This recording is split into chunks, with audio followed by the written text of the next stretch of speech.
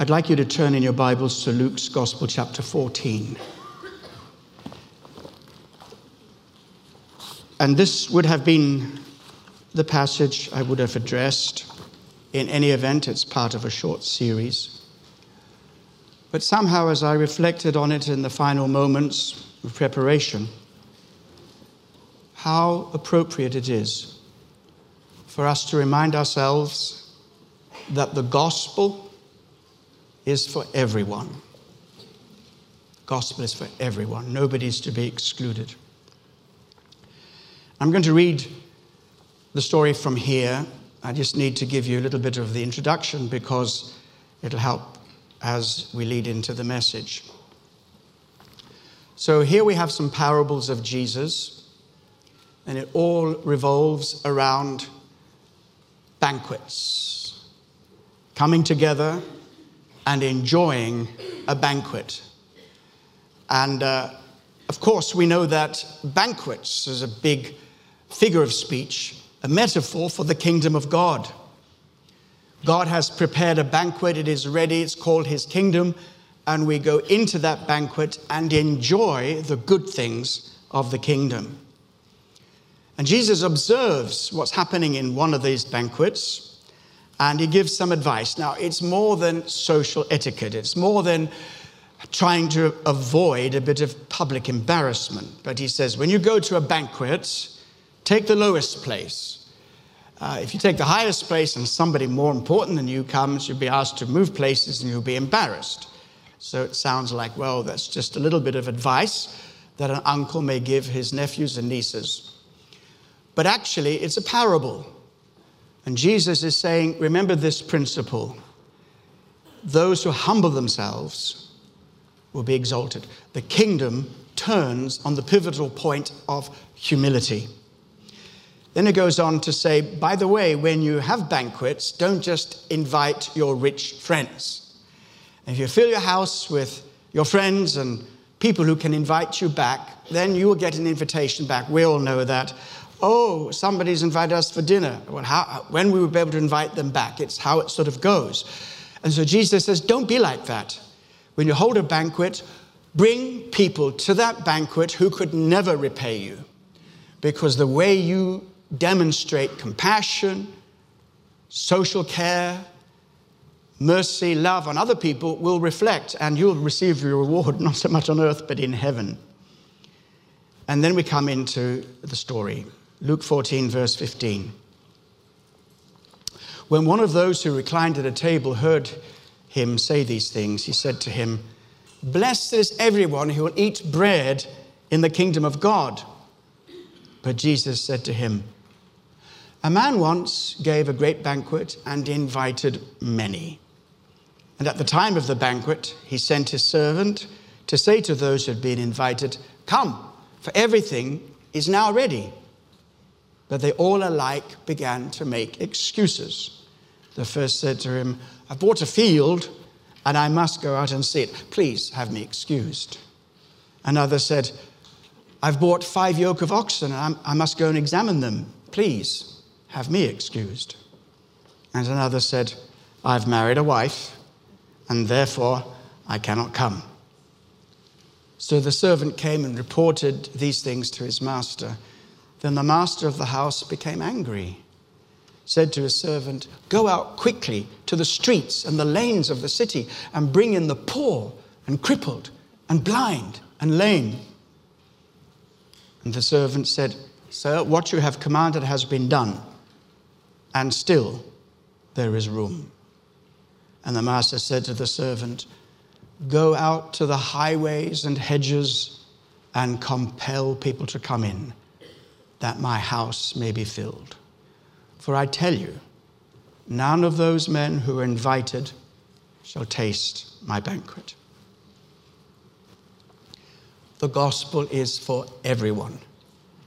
From Queen Elizabeth in Buckingham Palace to Elizabeth Queen in the back streets of the East End.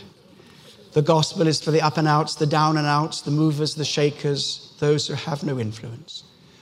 The rich and the poor, the powerful and the powerless, the religious and the non-religious, the moral and the immoral, the educated and the ignorant, the law abiders and the criminals.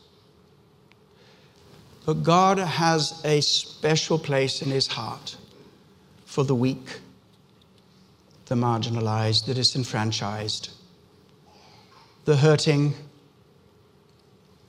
the downtrodden, the rejected, and the forgotten. The Bible speaks about how Jesus' ministry was well received by the common people. It's not a put down, it's just a fact. Ordinary people. In fact, he had the most resistance from the wealthy, the influential, especially those who were of the religious elite, the institutionalized form of religion that was current at the time. And Jesus would preach in the temple, in the portico of the temple, where people would gather informally, and he would teach them. And on one occasion, he took on the current notion amongst the scribes and Pharisees, those who were the elite of the elite. And they had a kind of put down to Jesus. People were saying that, oh, Jesus, he's the Messiah. And they began to talk about Jesus or the Messiah being the son of David. Now, those of us with a theological background will know that's quite a compliment, because the Messiah would, of course, be the son of David. But they were saying, no, he's just human. He's just ordinary, nothing special. Don't pay too much attention to him. And so Jesus teaches and says, how do they say that Messiah is the son of David? Don't they know the scripture? And he quotes one of the Psalms where it says, the Lord, that is God himself, said to my Lord, that is the Lord of David, sit at my right hand until I put enemies under your feet. David calls him Lord. So how is he his son? Now, to get the impact of that, we'd have to go into a little bit of detail.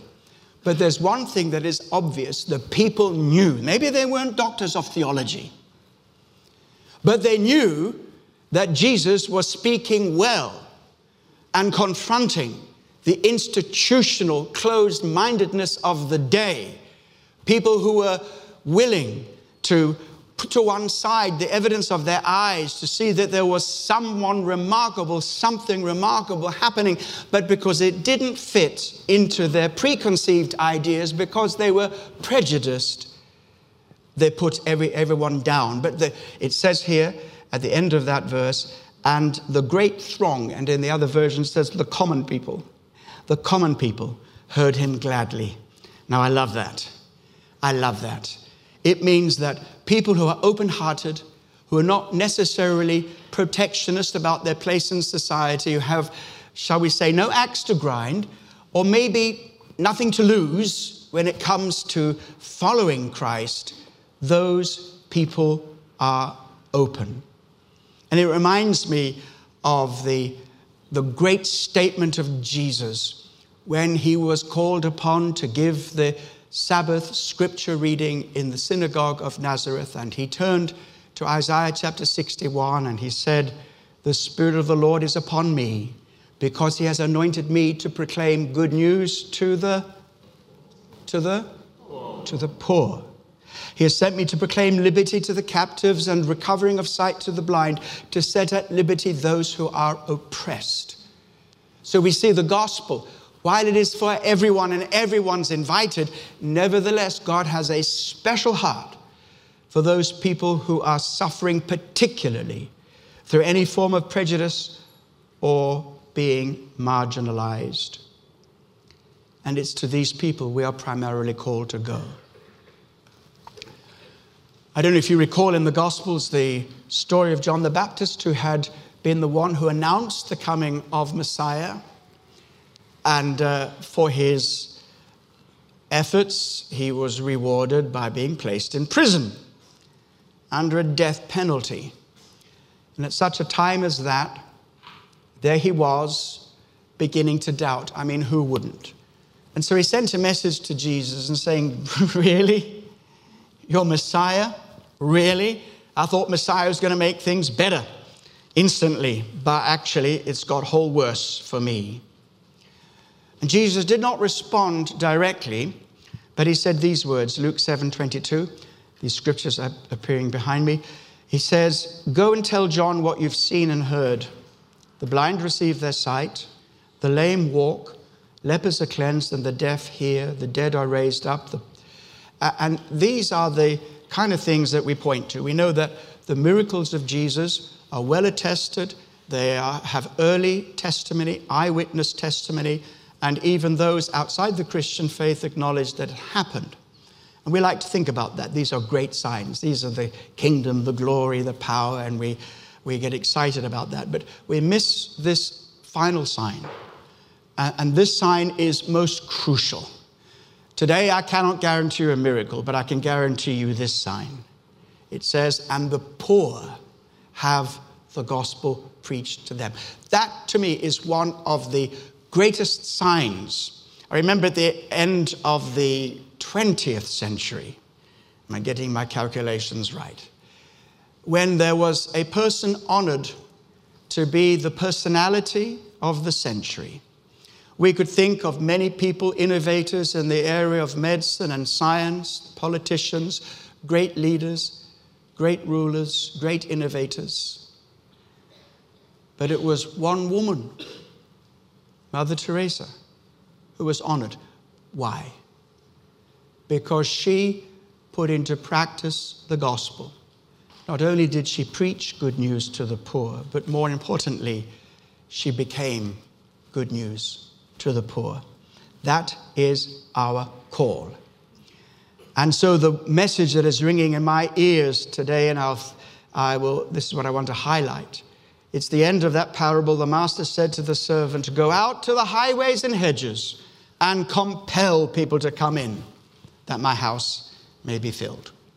Let's go through this briefly this morning.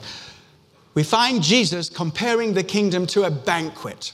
I mean, it's a party, a great occasion. And I wonder if that sort of does your head in a little bit. Because when we talk about the kingdom of God, we talk about this, many people have a very different attitude or idea of God. He is the God who is so removed in heaven that he's of no earthly use, or we think of him as a heavenly policeman or a killjoy. Rather like my life when I was a youngster, my mother's voice would ring out over a very silent house saying, "Find out what Colin is doing and stop him. It's too quiet here." God is waiting for you to trip up, and he's sure as heaven going to condemn you.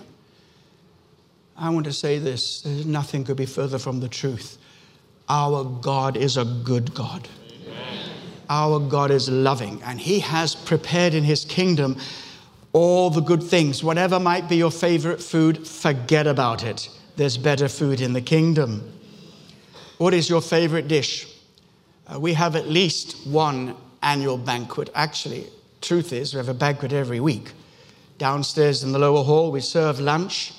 And no matter how much I protest, you still stick to Kensington Temple's favorite dish. Chicken and jollof rice. It's your favorite.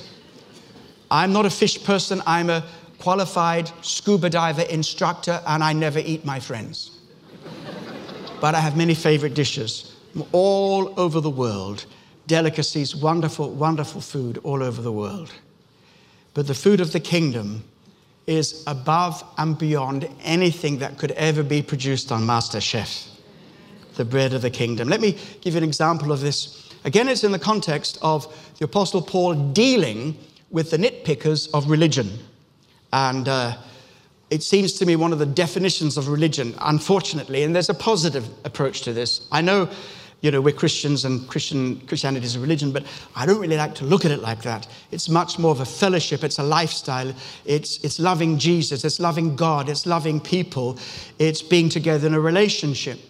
But as soon as religion, particularly extremely institutionalized forms of religion, not only does bias and prejudice come in, not only does superiority and moral superiority comes in, condemnation comes in, rule keeping, nitpicking.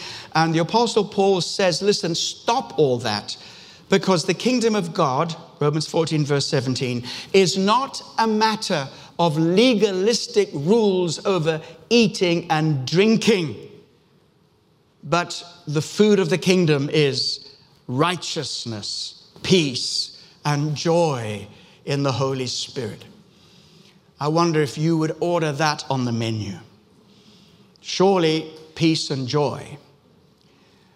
There is a peace that not any chemical can provide. I do not make a snipe or at prescribed medications, which have the capacity of altering brain chemistry and helping you out of a time where you need it under medical supervision. I'm not speaking against that. I'm just saying that there is a peace that cannot be manufactured. It is a peace that passes all understanding. It is a heavenly peace. It is a peace that you can find in troubled circumstances.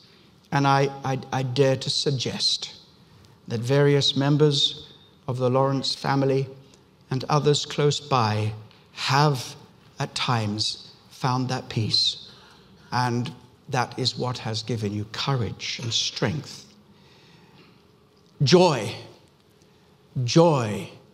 in the Holy Spirit. Again, we're talking about a level of joy that is beyond mere circumstances. You can have circumstances which are enviable, but you can be miserable. And I'm not making a swipe at rich people. I've met many rich people who are the most miserable people ever. Not that money makes you miserable, but it can do if you put your faith in those things. And when you think about it, the things that bring more lasting and enduring joy are the things that money can never buy. And the kingdom of God is full of that. But let's not neglect the priority here, because the first word is righteousness. And again, this plays into the whole imagery of hungering and thirsting. Jesus said, don't worry about what you eat or drink and the provision. Your heavenly Father knows that you need such things. He clothes the flowers of the field. He feeds the birds of the air. How much more will he do these things for you? But here's your responsibility. Seek first the kingdom of God and his righteousness. Righteousness is more than mere morality. Righteousness is having a right relationship with God, which is based on the forgiveness of sins. And with that forgiveness of sins, we can learn. It's not easy, but we can learn to forgive others. And that is what we've heard about this morning from Dr. Neville Lawrence. So God is holding a banquet, and guess what? You're all invited. I just want to ask you, don't worry about this. Just let me know. It'd be very interesting. Have you received your invitation yet to the royal wedding? Has Harry and Mark, have they sent it to you? Nobody? It's in the post. But one of the things that this young modern couple want is for their wedding to be celebrated by everybody. I believe if it were possible, they'd say, everybody, you're all welcome. But they've had to be selective, but generously so. 2,640 members of the public, many, many young people being selected, many of them to be honored for their leadership in the community, the kind of people upon whom we depend to solve some of these social problems and the outcome of them, knife crime and so forth. 200 people from charities and organizations, and 100 pupils from local schools. So what they're saying is, we want everybody to share this happy day. We don't want it just to be for the rich, for the famous, and so on. We want it to be for everybody, and I respect that. That's wonderful. And how much more do we rejoice when God says this invitation goes out to everybody? Everybody is welcome. Nobody is excluded. However, there is a problem. There is an issue. There is a condition attached to accepting the invitation. And that is, we are there to honor the one in whose honor the banquet is held. Let me just pull out an outrageous example. Okay, let's suppose that there was a banquet being held in honor of the most notorious drug dealer in all of South England. And you are invited to celebrate this person and the work they're doing. Would you feel like going? If you would, please come and see me afterwards.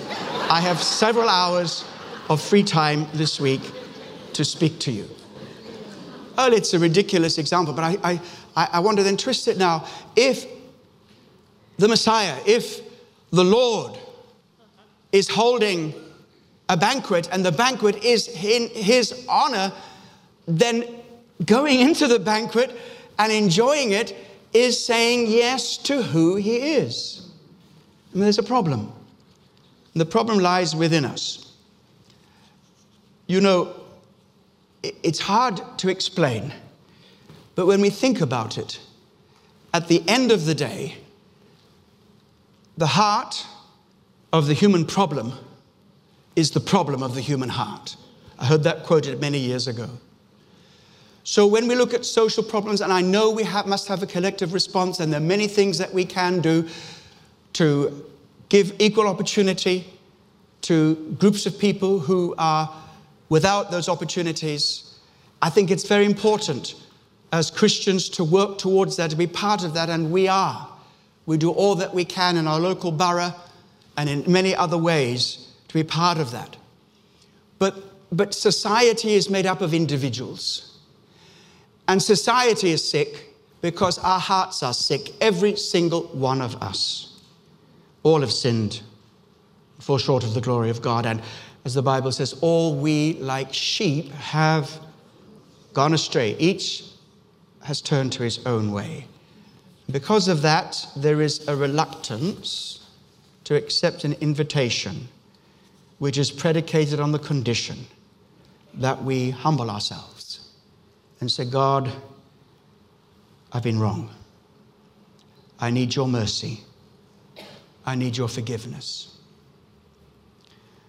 But the salutary warning is that if you say no to the invitation, you exclude yourself. I think that's very, very important. We know that to understand that our God is a welcoming, receiving God.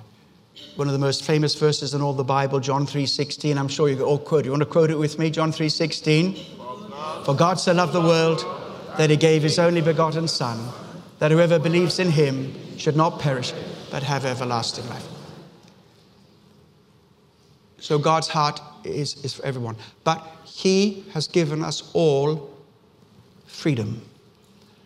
The most precious and dignifying gift he could ever give any one of us is our own free will. God doesn't want to make robots out of us. He wants us to choose him. Makes everything ready. And if we choose him, fine. If we don't choose him, we are the ones who exclude ourselves. And so Jesus says that means they'll never get to taste the banquet. Those who are invited never get to taste the banquet. And here, just for the record, there's a story behind the story here because Jesus is being rejected not by Jewish people as such, but by the institutional form of Judaism that existed in that day. They had no place for a Messiah like Jesus, one who'd be rejected and despised. No place for the suffering Son of Man. They were only looking for the political conquest and emancipation from the heavy yoke of Rome. But they missed the central message. And so in the story of the parable, Jesus is saying, okay, we'll cast the net wider, cast the net wider.